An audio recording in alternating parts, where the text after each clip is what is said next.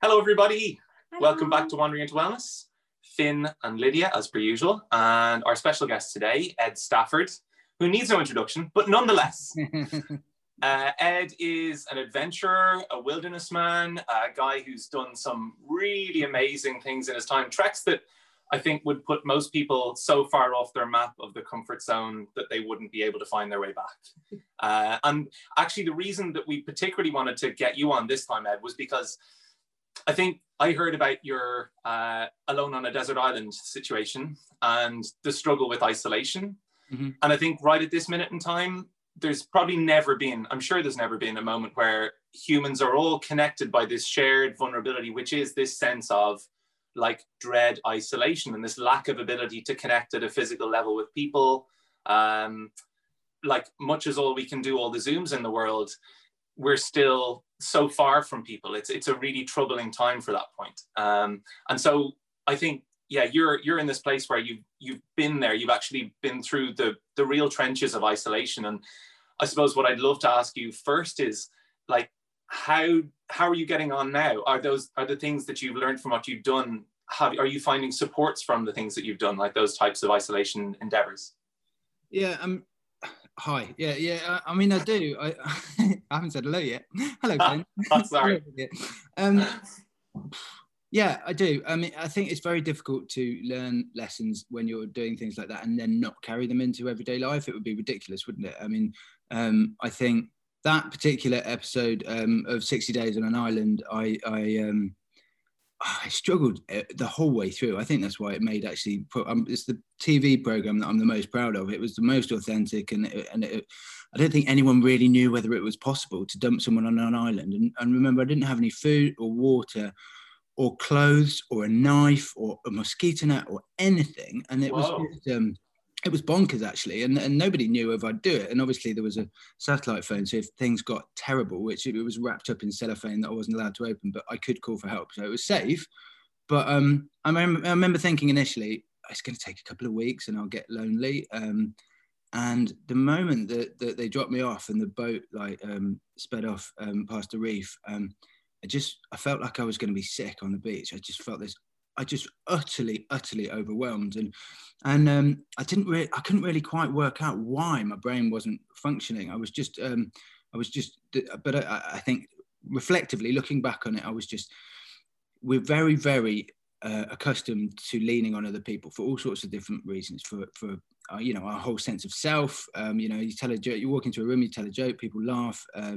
Therefore, you're funny because you've just told a funny joke. But suddenly, if there's no one there, you get no feedback at all. And I think the concept that I was, for the first time ever, utterly responsible for my food, for my warmth at night, for absolutely everything, was just literally just sent me into panic mode. And I stayed in that panic mode for quite a few days, actually. It took a while to find my feet and really gather my thoughts. And, I think weirdly being naked also made me extraordinarily more vulnerable. It was a bit of a marketing stunt for TV, obviously, to prove that you'd got nothing up your sleeve, etc. But if I'd gone on with a pair of boots and a pair of trousers and a jacket, I could have run around the island, quite proactively sorting stuff out. But I just felt like a prat. I'm not one of these rugby. I do play rugby, but I'm not one of these rugby players who goes into bars and takes all their clothes off. I think. Yeah. Nothing could be more horrific as far as I'm concerned. And so I just felt utterly vulnerable, utterly pathetic, actually. And it took a real while to find my feet with the whole thing. I mean, I could go on and on, but initially it was very difficult. And when you say pathetic, because I mean, another thing we want to talk to you about is like your skills from a wilderness point of view as well. I can imagine myself or Lydia or another person going to that with like actually no tools to deal with. I mean, you say you had no knife, but you had loads of skills, whereas most of us kind of don't have that. Did that not make you feel like, okay, I've got something that I can do here? I mean, what did you make your first clothes out of, actually? Or did you make clothes? Well, okay. I think the first thing to understand is this was the first survival experiment I'd ever done. So I'd walked the length of the Amazon, but I walked length of the Amazon with a rucksack with a lighter in it and a hammock in it and a sleeping bag in it and packed with food. And, and there had been times when we'd run out of food and we had to, fish for piranhas and stuff like that. So I kind of was breaking the sort of the edge of it in terms of a little bit of understanding, but I was no expert. I mean, before I went on the island, it got commissioned, and then I went, "Oh, I should learn how to light a fire with two sticks. Really, should learn now, because that would be a good thing to know." And therefore, I was definitely not an expert. And again, I think that was why it was a successful program, because it was far more like a layman. What would you do in a survival situation if you got washed up on a beach? I do, however, think that it's sorry, my niece just come in. Fliss, can you leave me? I'm doing a podcast. Sorry. All good. Hello to you. I've lost my train of thought now, but essentially, yeah, I was definitely not an expert, and I did have some of the skills, but I'd learned them quite recently, so they weren't ingrained skills that I could just, if Ray Mears had been dropped off on that island, it probably wouldn't have been as entertaining, because he could literally just sort himself out. But I don't think that is realistic. Most people don't have all those survival skills anymore. But it isn't. I don't actually think it's the hard survival skills, the fire lighting and stuff like that make you thrive in those situations. I think it's far more the mental side, the psychological side, in terms of being composed, in terms of gathering yourself, in terms of, and that was the stuff that I didn't actually know anything about. I'd spent walking the Amazon, having sort of wars in my brain, not really understanding why I was so frustrated, why I had such a short temper, stuff like that. And I think it was actually the island was a catalyst for me massively for self-awareness. There were just little glimpses of peace and serenity, like when I was plaiting palm leaves in order to make a house. I just suddenly feel sort of overwhelmed by a sense of peace, and I was doing something positive, I was constructive, I was doing something that was moving me forward, but also I was allowing the sort of flow of life to go as well. But they were fleeting moments, and it wasn't really till afterwards, and I've been open about this in my book. I had a bit of a breakdown about a year after coming off that island, and the first psychiatrist who looked at me said, "Look, Ed, this isn't surprising. If you want to turn a man's brain into mush, you isolate him for extended periods of time, about 60 days. Admittedly, probably in a darkened room, and admittedly, they would probably not be agreeing to it. But you have been under certain circumstances which is extremely taxing for the human brain to deal with. And yeah, I think looking back on it, it's not really a sob story, although it was horrifically difficult both to hold it together and film a whole survival program for Discovery Channel and feed myself and all of that. It was the most intense experience ever. But as you say, you learn huge amounts from those sort of things. And I think coming out of it, I now feel so much more of a sort of emotional balance in life, because I do, for example, one of the tools that I was sort of suggested to use rather than go on any sort of medication when I had that breakdown was to meditate, and it was actually just the basic app Headspace, which at the time was quite new, and it was quite nice to be able to do something like meditation, which for a fairly stereotypical man like me didn't have sitting down, joss sticks, saying or anything like that. It was just all quite practical stuff, and to be able to step back from my thoughts and my emotions and actually have a bit of perspective and calm all of this down was just so refreshing. And I think that if you were to take a specific thing that I've carried with me the most, it is meditation. I do a daily meditation practice, and it is only a 20-minute Headspace app, but I just find that resets me massively. And for example, on the island, it was 13 days before I got a fire going, because I couldn't find the right wood to get a fire going. So I was huddled in this cave for 13 days, freezing cold. No, you hadn't got any clothes on. So like the wind's coming in at night. And I for a few days, I just decided, right, I need to grab, there wasn't much grass on the island, but I thought horses sleep in stables, just straw, don't they? So I'll grab as much dry grass as possible and just try and keep it over me. But it was miserable. And eventually, once I did, I think coincidentally have a sort of day of composure, I just looked up from the cave and saw the tree that was the fire lighting, and I'd walked past it 300 times in the time I've been on the island, but I've been in such a spin that I didn't see it, and it literally couldn't see the wood for the trees. And so yeah, got a fire going, and I think that was a big boost in confidence, because I think we all do need little positive things to feedback to reassure us that we're not useless, I suppose, and that we have Yeah. a degree of competency. So yeah, meditation is probably the biggest one I carry forward, and I think, you know, something like a pandemic, it's so easy to think that everything is out of your control, and to a degree it is out of your control, and yet obviously the way you react to it is within your control, isn't it? So, you know, being able to just surrender to what is and then take positive action subsequently, I think that's really important as well. Right, it is. I think what's really interesting is that you did these things, like these big kind of survival things or expeditions, and like you were saying, you were kind of a fairly typical bloke going into them, and a lot of people who were viewing those things would think of them as kind of blokey, masculine things to do, and yet the thing that was the takeaway from it wasn't like, I am man, I can survive. It was like, oh, I think I know myself like a little bit better, and these are the tools that I have. And I think from so many of the people that we've spoken to who've been through extraordinary experiences, they felt like coming out of it, it was like the dissemination of the idea of who they thought they were or what it was that they were that led them to this point of, well, what am I and what's important in my life? And I think that that's really relevant now, because so many guys and women, but especially guys from what I'm hearing, have lost their jobs now. They were the provider in their family. Their sense of purpose was from that. They were going out to work all day long, and they had these things that they're doing, maybe sport or different things that they're doing outside of that. And now suddenly they're at home and they're sitting at home all day long, and maybe their partner's working and they're not working. And it's that sense of isolation that's the problem, because they're going, well, who am I? What are the important things in my life? I mean, totally. Identity. When I did, and I don't know whether everyone's got this, because I mean, I was adopted, and so I had a few issues going on to the island that I wasn't aware of.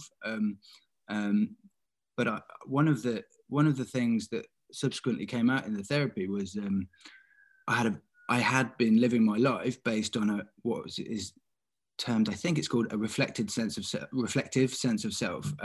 So like if you walk into a room and you tell a joke and people laugh, then you know you're funny. Or if you walk the Amazon and everyone tells you you're super tough, then you know you're super tough, you know. And literally that was probably why I did it. It's comical, isn't it, to give up 2.5 years of your life just to prove to everyone that you're tough. But, you know, the brain works in a funny way, doesn't it? And I think, you know, to suddenly then go on an island and a bit like people losing their jobs, I suppose, there was no one around me. So there was no one to tell me that I was going to be okay. There was no one to tell me that, you know, I was being an idiot. There was no one to tell me that, you know, to buck my ideas up or even share a joke with or anything. And I had to literally, and it took a long time to work through this, but I just went, well, I need to decide who I am then, don't I? I need to decide what my morals are, you know.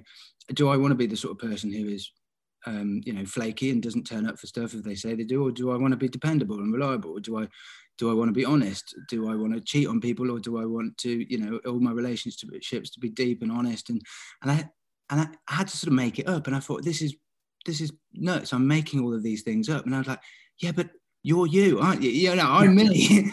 So it is up to me to decide what I'm like. And it sounds ridiculous, but and I don't know whether many people do. I mean, I quite stereotypically male, I think, and a little bit because of the cultures that I grew up in, rugby and the military and stuff. I drank a lot, you know, to get through periods where you just don't really feel good. You have a beer and the world is right again. And yet again, without any of those distractions, without Facebook or beer or cigarettes or chocolate or whatever your tipple is, you're suddenly left with this incredibly brutally honest version of yourself, because there's nowhere to hide at all. And I think that again is what people who maybe have latched on to an identity as a provider, and I'm in exactly the same boat in that respect. I mean, we're lucky in many ways. We live in a lovely house and stuff like that, but I haven't done any TV work since the year before last now, so it's getting a bit twitchy, you know. And you know, when you've got two twin girls who are now just about 5 months, you know, we need to, you know, we need to start thinking about how we're going to do it. Are we going to Airbnb there's a couple of rooms in the house out, that type of thing, because we need an income. So I do understand it in terms of the sort of psychology, in terms of the survival situation, but also in terms of the current situation. It's a very difficult thing to divorce yourself from. If I'm not the provider, then I'm useless. But I think having the ability to step back from it and seeing those sort of seeing those identities that we put on ourselves, I think it makes it a little bit easier to then go, look, I trust myself that I'm doing my best, that every situation that I'm presented with, I make an honest and decent decision, and I do the best I can. And like, who can do any more than that? You know, who can, as long as you're being honest with the people you're talking to, and at every point when you're having to make a decision, you're making the best one that you possibly can, then I think then you start to build up, and then things go right for you, and then you start to build up confidence. But it's in a much more self-aware, positive manner, isn't it? Because you're building your confidence up, which is genuine, rather than relying on how many people have liked your last Instagram post or something flaky like that. But it's a hard thing to go through. I'm not really, I suppose I am a navel gazer in some respects, but I do think that, you know, that's a bit of an unfair term, isn't it? It's a bit of an old school term, really. But I think we all have to do work on ourselves in order to be the best version of ourselves, in order to then be a decent part of a family and a friend group and all of that sort of stuff. Yeah. And so with your kids now, and I'd imagine you'd probably be reflecting on this from your own upbringing, schooling, how culture was around you when you were growing up, did you feel that you got the sort of resources, or were given any sort of resource to become an authentic human as you were growing up? And if not, what are you going to put into your kids' childhood to make sure that they can design their own symbols, like rather than building, you know, castles on the sand, essentially, which is what, unfortunately, I feel like a lot of us do? No, I didn't. I think things were, you know, adoption's a funny thing, again, but I think it just exaggerates things that a lot of people have going on in their lives anyway, actually. So although I had an exaggerated version of it, I think, you know, that basically the theory is that if a child is separated from its mother at birth, it's, you know, a child can't fend for itself, can't feed itself or anything. So it's a trauma that is the equivalent of death. You know, it's that big for the baby. It sounds melodramatic, but of course it is, because it's the only thing it can do to stay alive. And so you're then, one of the ways of the theory is that one of the ways that children adapt is to just basically put their own self on hold and please other people. So you end up being a people pleaser. So you're trying to make all of the people around you like you because you're in this sort of weird state of being abandoned. And so, and I think then, weirdly, because I would be prepared to do anything for other people, I put my own sort of wants and desires on hold. That led to a very shaky sense of self, you know, very, very shaky sense of who I was. And I then went to boarding school, which some might say was really lucky. I would never send my child to boarding school. I think it was, you know, that lack of parental guidance, you know, and we would do whatever we wanted to do at boarding school. It was a little bit Lord of the Flies. It was quite old school. I'm sure they've improved nowadays. I don't want to knock the current schooling system because I don't know enough about it. My kids are, the oldest one's 3, so we haven't got into that yet. But I think I don't think it was a healthy environment. I don't think anyone encouraged us to talk about our feelings. I think it was there were no morals. What I would do to rectify that, for example, with my little boy, which I already do, is like we're talking all the time, you know, and communication can be over-egged, I think, in terms of just communication is the answer to everything. I don't think it is, but I think having that loving relationship, giving him enough time so that you really do understand him, so that you're not creating this chasm, you know, and I never had the ability really to chat to my dad. He wasn't, you know, he was quite old school, quite Victorian in many ways, and my mum was more approachable, but I don't think parents back then had the kind of awareness about psychology. I remember my sister had tantrums, for example, and back then that was deemed to be naughty, and, you know, she was shouted at for having tantrums, and then every night for fucking 6 years there were doors being slammed and people screaming at each other. And, you know, that I don't think that happens as much in families today, because, you know, if a child starts behaving in a way that is causing concern for the parents, they step back and go, what are we doing wrong? You know, what are we doing that is not enabling this child to thrive in the way they could? And so I just think, I don't think it's rocket science. I just do think it's it's a degree of care that we're aware enough now to be able to give, I suppose. We're all busy and we've all got lives that are ridiculously hectic, and we should give more time to our children. But I think that connection is everything, isn't it? Once you lose that, once your child is just making things up as they go along, and not having that guidance. And I do think, I'm not a disciplinarian, but I just think it's being there enough so that you can just make gentle tweaks to the direction of a child's life, rather than having to, come down like a sledgehammer all of the time. And I think for me that's my version of how I'm going to sort of not make the same mistakes that I think happened when I was growing up. But I'm not blaming my parents at all. I think it is a generational thing, and I think we are all in a much better position to be able to be better parents today, I think. Yeah. So interesting you say Victorian. Isn't it weird how it feels like the 1960s, 70s, 80s, that version of parenting was actually 100 years old at that stage. In a weird way, the authoritarian idea around parenting, it sort of lasted way beyond it's born out of the Industrial Revolution, basically, isn't it? That's sort of like all that kind of like concentrated commerciality and like dominance and control and assertion of your will. It's such an odd thing that like it persisted, and suddenly the disintegration of it and the vacuum it's kind of left has left us without those kind of natural, authentic leaders. And I think the role, particularly for guys at the moment, to understand who they are and what they're supposed to attach to is particularly off-putting, because I think women, there's a developing understanding, I think, that women's natural role nurturing humans and as like bearers of fruit, bearers of kids, like that's like that part of society, that role doesn't go away. But men's role is kind of like we can only see at the moment reflected in what's going on around us, the kind of negative outcomes of that. It's a really interesting thing to see you stepping away from what you're saying is like that kind of original rugby culture, kind of like hard man thing, and now kind of redefining yourself. Yeah. I don't know if I'm over-egging that, but yeah. No, I think you're absolutely right. I think there is a wave of men, certainly of my generation, who definitely get it now, and the people who I am friends with, they're not the super hard, I find tough guys quite comical now. I mean, because clearly it's a front, isn't it?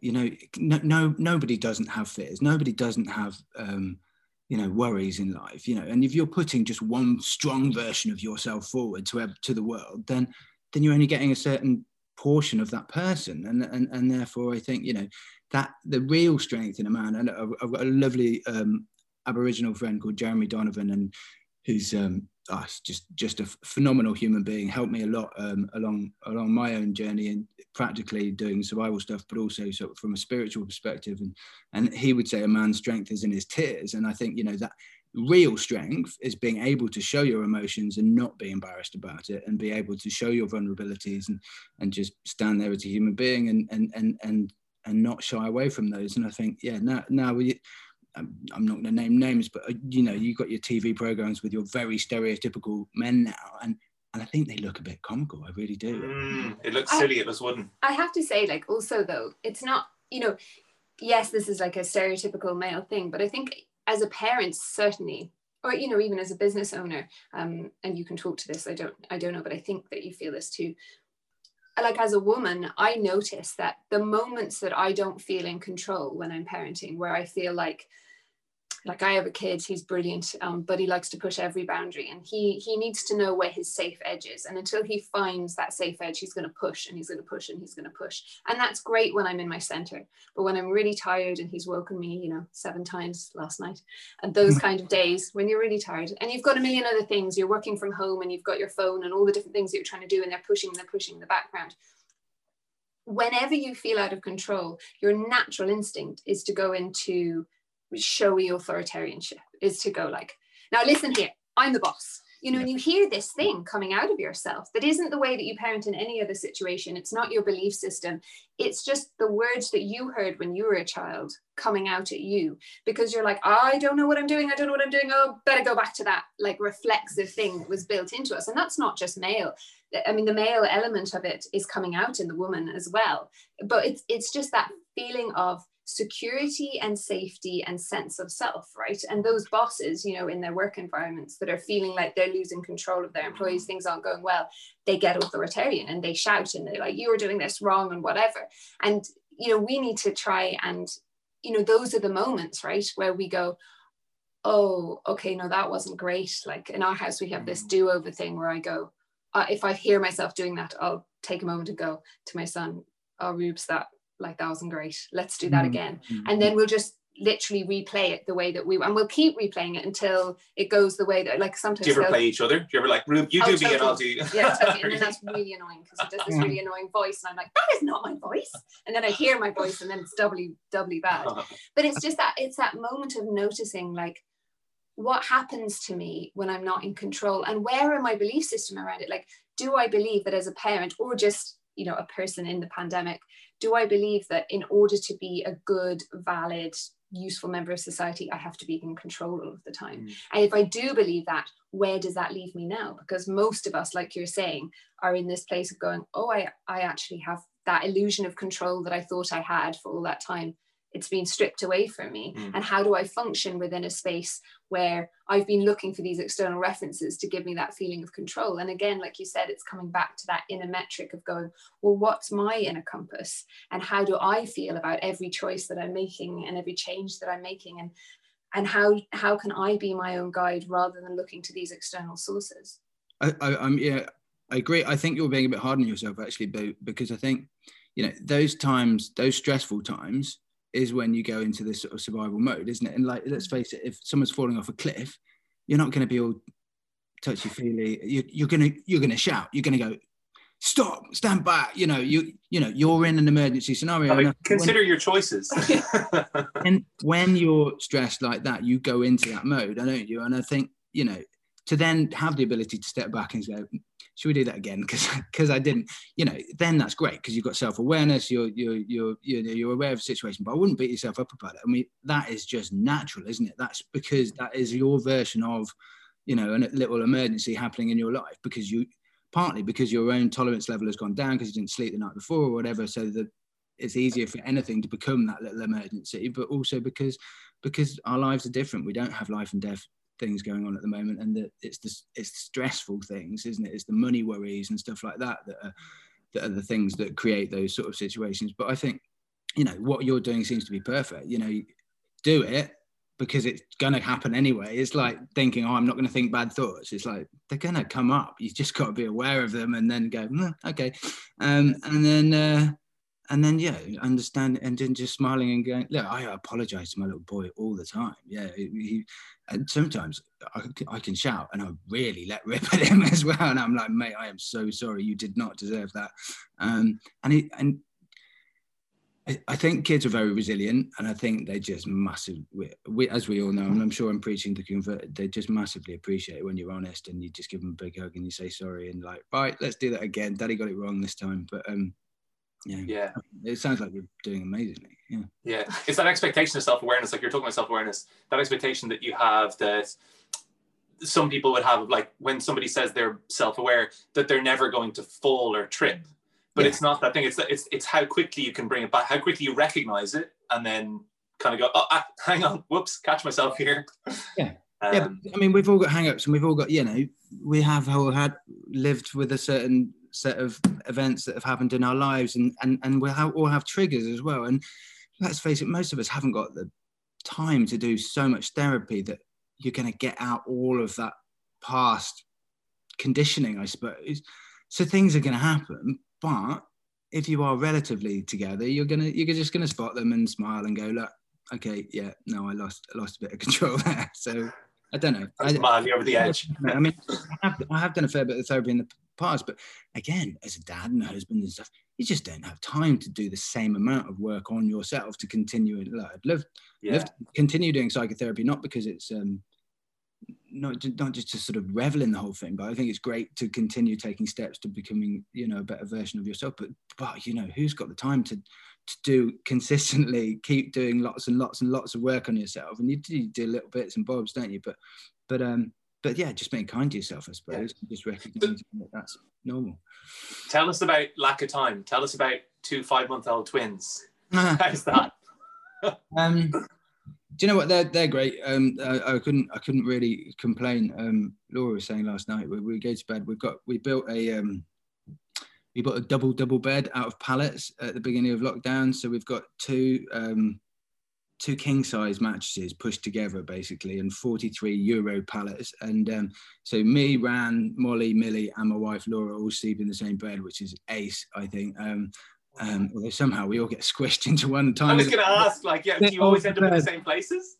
But I mean, she basically, because she's double breastfeeding at the moment, and whenever we go to bed about 11 o'clock, the twins latch on, and then they're asleep within 10 minutes, and she's like, how lucky are we? This is just bonkers. And then I'll sleep till 2 o'clock or whenever the next feed is. And then I have to admit, I put earplugs in, so I don't even hear that feed. But there's not that much you can do as a man when your wife is adamant about breastfeeding, and quite rightly, because she's doing really well. Yeah, no, we're really lucky as far as that's concerned. I think that the time thing just ends up being, I think it's tricky, isn't it? When, especially again, when everyone's at home and they haven't got a structure to life, and yet you have got financial worries. That's probably the main worry that people have got at the moment. Obviously, there is the COVID worry, but you know, if you're below 60 and don't have pre-existing conditions, it's not a huge worry for healthy people, I don't think. And I think it's maybe a little bit of scaremongering going on all over the place, but you know, that's just my opinion. I think, you know, financial worries do end up being probably the thing that most people are stressing about. And then it's, if you're worrying, you're not always the most efficient, are you, at doing whatever you're doing? Because you're kind of half worrying and half thinking about that, and then you try and do 2 jobs at once, and then you're looking after the kids and stuff like that. So I do think, you know, I mean, my wife and I said we haven't actually done it for a little while, but during the first lockdown, we basically gave each other 3 hours of the day where we could just do our own thing. So I would exercise and do a bit of work in the garden and do my emails and stuff in those 3 hours, knowing that Laura had got the family basically, and then we'd swap over so that she'd get a bit of time to herself and do her thing. And I think that's quite valuable because otherwise you're just kind of half doing so many different things. That I find that quite stressful. Yeah, the days that we haven't, and actually we should probably go back to it actually, because the days where you're trying to work and look after a child at the same time, it's like, as I'm sure most listeners who've got children realise, it's impossible, isn't it? Yeah, everything ends up being second best, basically. Yeah. So tell us about the garden then. You're like, I know you're doing some wilderness skills training with folk. Like, have you got a wild garden out there? What's the story? Well, I've been reading a book called The Forest Garden, and yeah, I would love to turn our garden into a forest garden. It was quite a manicured, sort of stately sort of garden-ish. We live in a nice grange. We swapped it for a 2-bedroom flat in Battersea, but obviously the further outside of London you get, the more you can buy. And we're super lucky because during lockdown, you know, we had that sort of garden guilt that we did have a safe space to go outside and muck around and stuff like that. But, you know, it's not prissy at all. I don't believe in planting flowers and stuff like that. Laura's got a great vegetable garden. We had more vegetables that we could even eat this year. It was ace. We got chickens, we got pigs. And yeah, we're just trying to create a little, I think it'd be great when as the kids are growing up, just seeing them interacting with all these animals. And, we do cull the cockerels, you know, when we've got too many cockerels and you don't want too many cockerels. And we eat the eggs and all of that, and the first pig will go to the abattoir in a couple of weeks. Okay. And we'll eat that as well. And I think personally, it's part of the huge scaremongering of the sort of parallels anyway to the huge scaremongering around COVID is death is such a taboo subject still in our society, isn't it? And you go to indigenous cultures, oh, you can go to Spain and you see like 5 people hanging off a motorbike or a moped or something like that. And there's more relaxed attitudes in southern Mediterranean, and then you go to South America and it's like 11 people hanging off a motorbike. Is that how you measure the relationship yeah, to death? And then in indigenous cultures, you know, if a mother wants a chicken to be killed, she'll point at a 4-year-old child and say, go and kill that chicken, and it will go and grab the machete and kill the chicken. And it's part of the cycle of life. And that's why I think that sometimes we get things out of perspective in terms of the deaths that are happening now around COVID. People have to die, and it's not incredibly sad. And you know, again, going back to my geography days, I remember studying the Reverend Thomas Malthus, who had the theory of population, which is that if an area gets overpopulated, the planet will self-control using war, famine, or disease. I think that's what's happening. You know, you know, it's very. We have these discussions regularly as well. It's very tricky to have these discussions without sounding like some sort of maniac who wants to cull the human population, and it's not that at all. I'm not a maniac that wants to cull the human population, but when a virus comes in that takes out the weak people in the population, weaker people, because they're the vulnerable people, you have to step back and go, look, is this a catastrophe, or is this planet self-regulating? And I'm a bit on the fence there, I have to say. Yeah.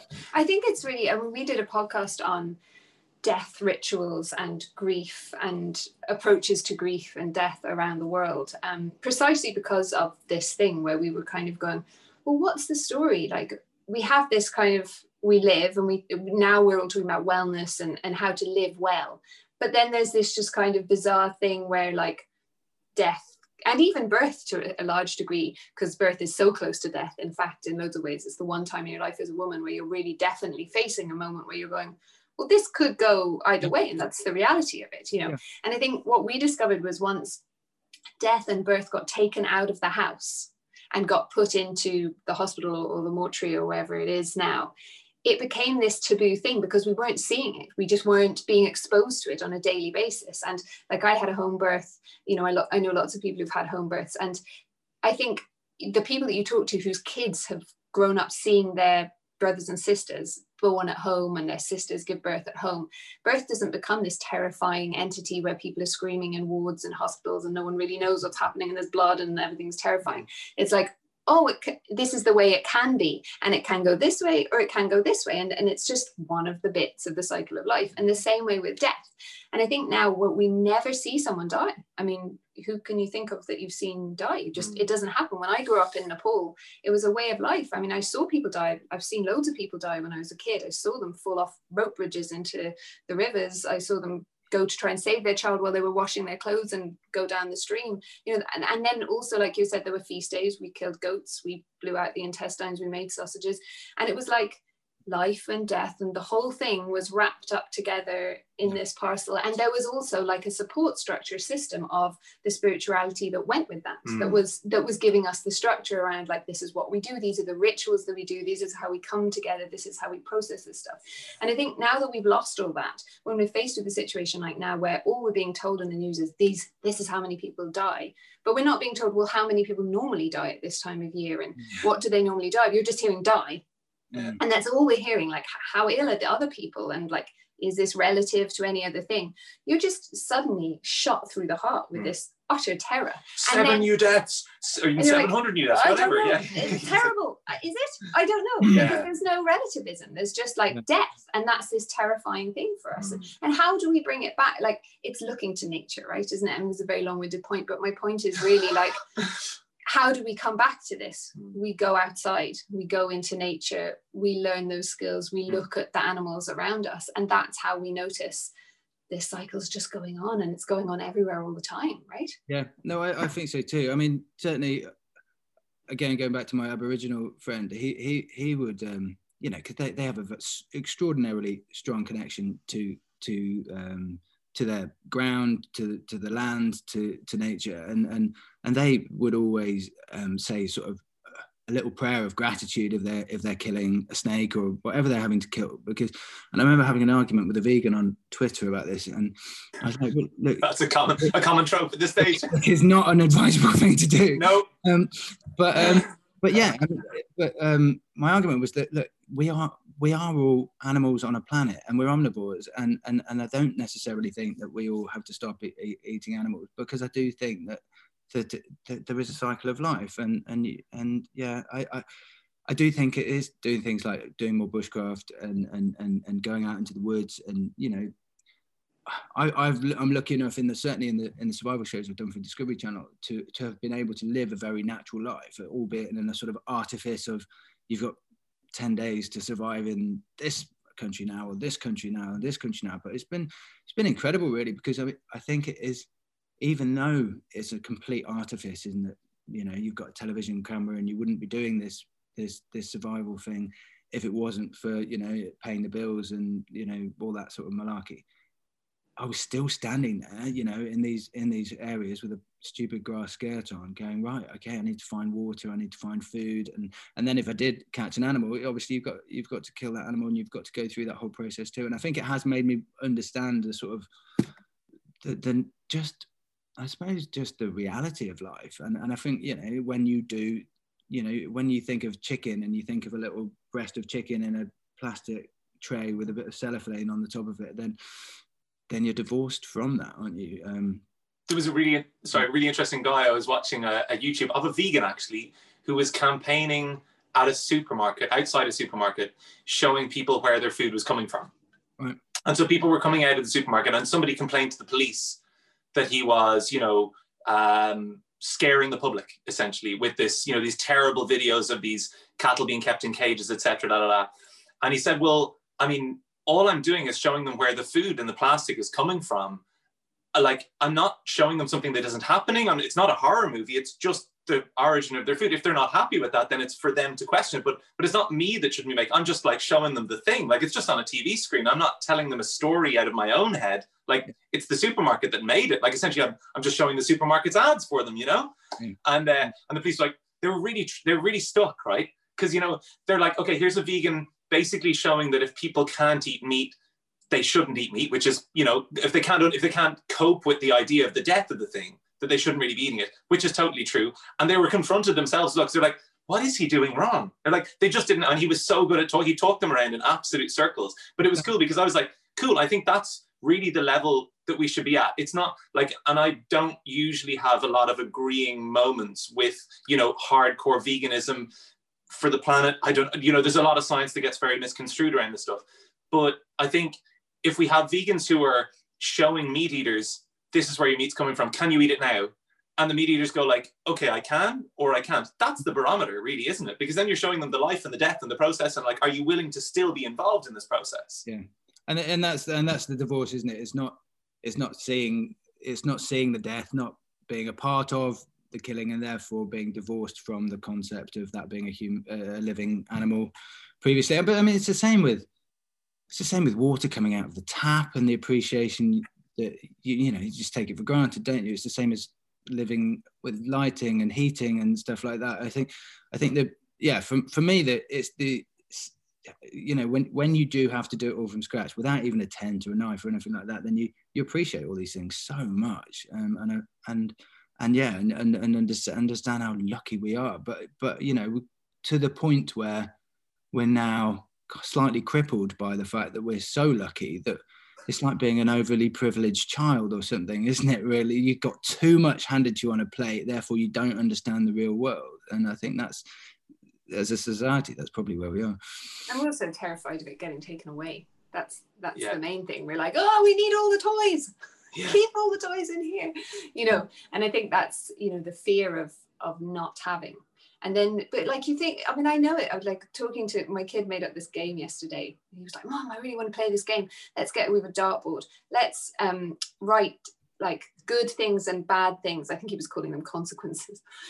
He was like, let's write consequences. And then whatever number you hit on the dartboard corresponds to some consequence that we've written here. And like, you know, I was like, okay, cool. So we've made all the numbers from the dartboard and we wrote them down on a piece of paper. And I was like, okay, let's fill them in then. You know, in the first one, he was like, I get to buy a little toy from Smith's toy store I was like, okay, little is like the operative word in that sentence, but okay. And then he's like, you know, run around the garden barefoot 3 times, or put maple syrup in someone's shampoo. I was like, nah, not that one. And we were going down the thing, but his one that he was most excited about was go camping.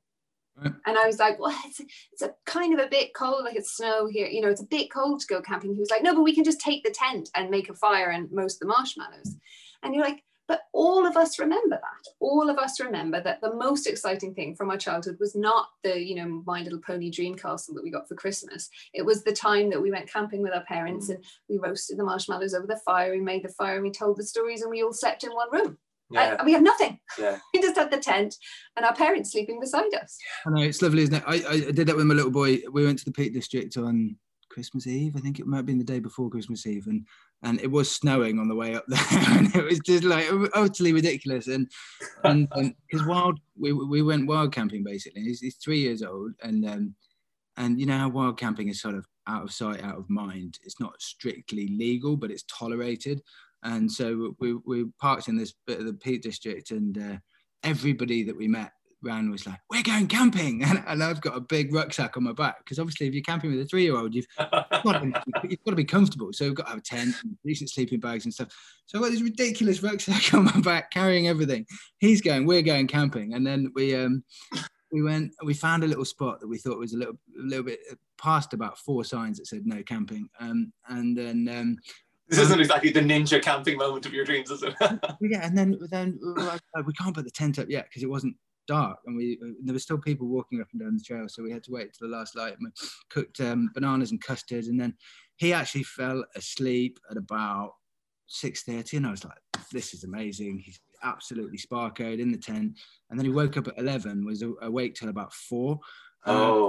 But we were having such a good time. At one point he was in my sleeping bag, and I don't know, and it was an ordeal, and yet we'll both look back on it. It was such fun memories that, you know, it was just that day we were gibbering in the tent all night long, trying to stay warm together and trying to think of things to do, and then getting the little stove going in the middle of the tent. And I just genuinely, it's a bit of a self-congratulatory pat on the back, but I loved doing that as a dad. I thought it was so important. And yeah, in terms of going back to your point, that I also used to be an expedition leader for gap year kids going on expeditions, and you'd see them come into the jungle again with all their hair dryers and shampoo and conditioner and all of this at the beginning of a 3-month gap year sort of package into the jungle, and then, you know, by the end of it, they're all just feral, but having such an amazing time, and they've not got any of the trappings of the world, and they're literally just in completely stained,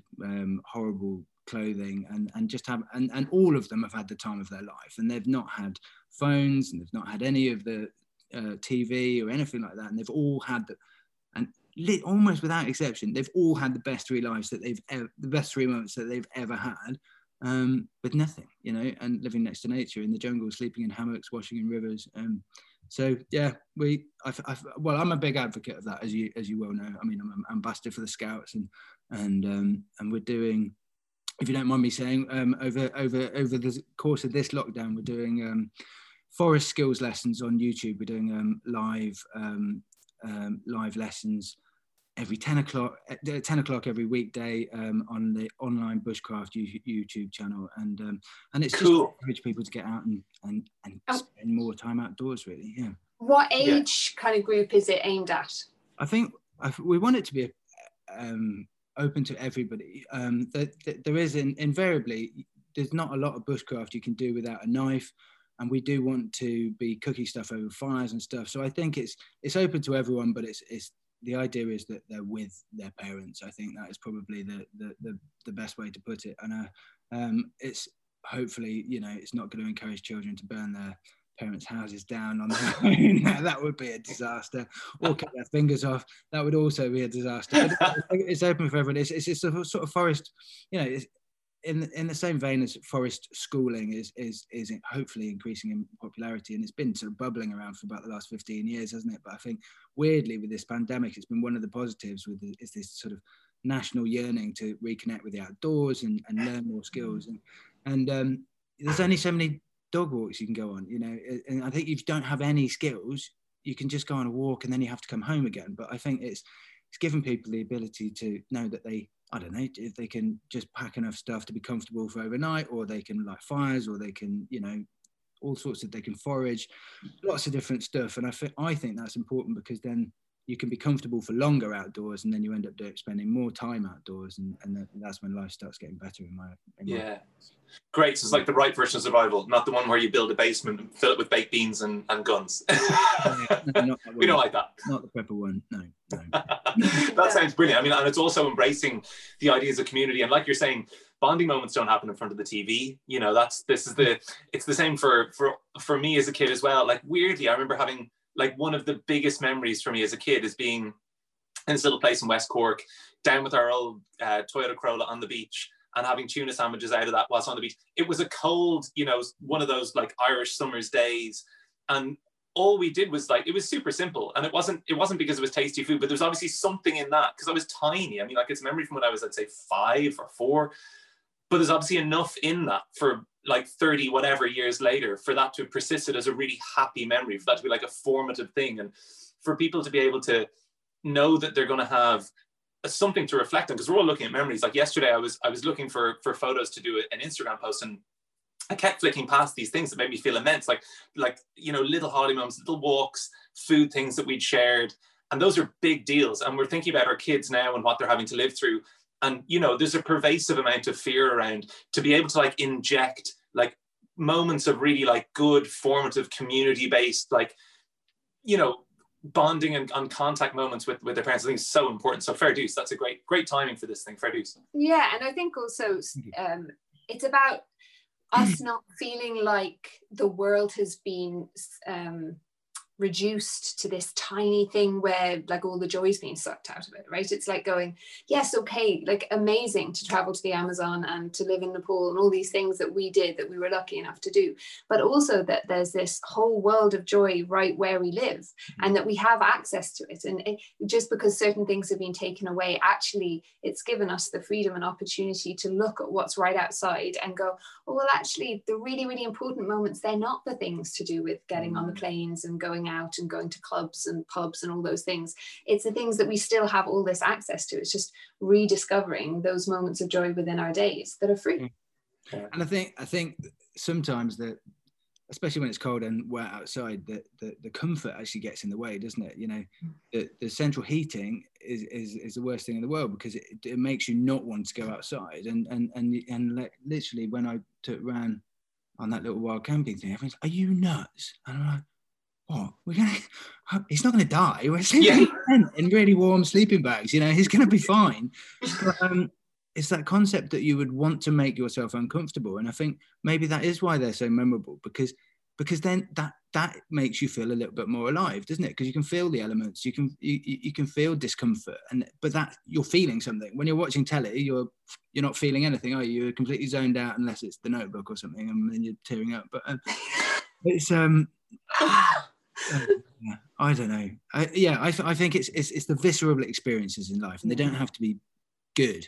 They can potentially be arduous as well. And I think, you know, if you're going through that, you're probably learning something as well. So that's another positive, because you're becoming a better version of yourself, because you're learning how to cope with adversity, which is obviously a positive as well. So I think it's little doses of not being comfortable is very helpful. Absolutely, 100%. This has been amazing, man. Really exciting. I'm so glad we had this chat. Thank you very much for having me on. It's been a real pleasure talking to you. And we were so lucky that News S were able to connect us, and we knew that it would already, like, we know you're our type of people straight away. And thank you very much. Oh man, like, I mean, it's great to see somebody who's like role models who are doing, you know, engaging in authentic kind of like human behavior and willing to explore and candidly explore their own internal world and give it to other people can only be useful right now. I think that's it. Just takes down all the barriers, which is what's needed. So fair dues. I think you're doing a really good thing. So thank you. Thank you, mate. Appreciate it. Yeah, it's been lovely chatting. So thank you for having me on. Brilliant. And we shall just finish with saying thank you to our sponsors, to News S, for connecting us, our fantastic nutritional partners who produce the most ethically grown, sustainably packaged from recycled plastic, really, really high grade, vegan, organic, your own pea protein, and also all the other nutritionals that they do as well. And also then Clearlight Saunas, our infrared sauna partner, who it's great to have an infrared sauna partner, by the way, Ed. You should definitely get yourself one. We'll hook you up. If you don't, you should. Or if you haven't, you should. And also to Swivel, who are the people who brought us this fantastic little robot that we get to record on. So with that, we will say goodbye. And thank you very much for watching. And thanks very much, Ed. And see you next time. Bye. Bye. Yes, bye-bye, mate.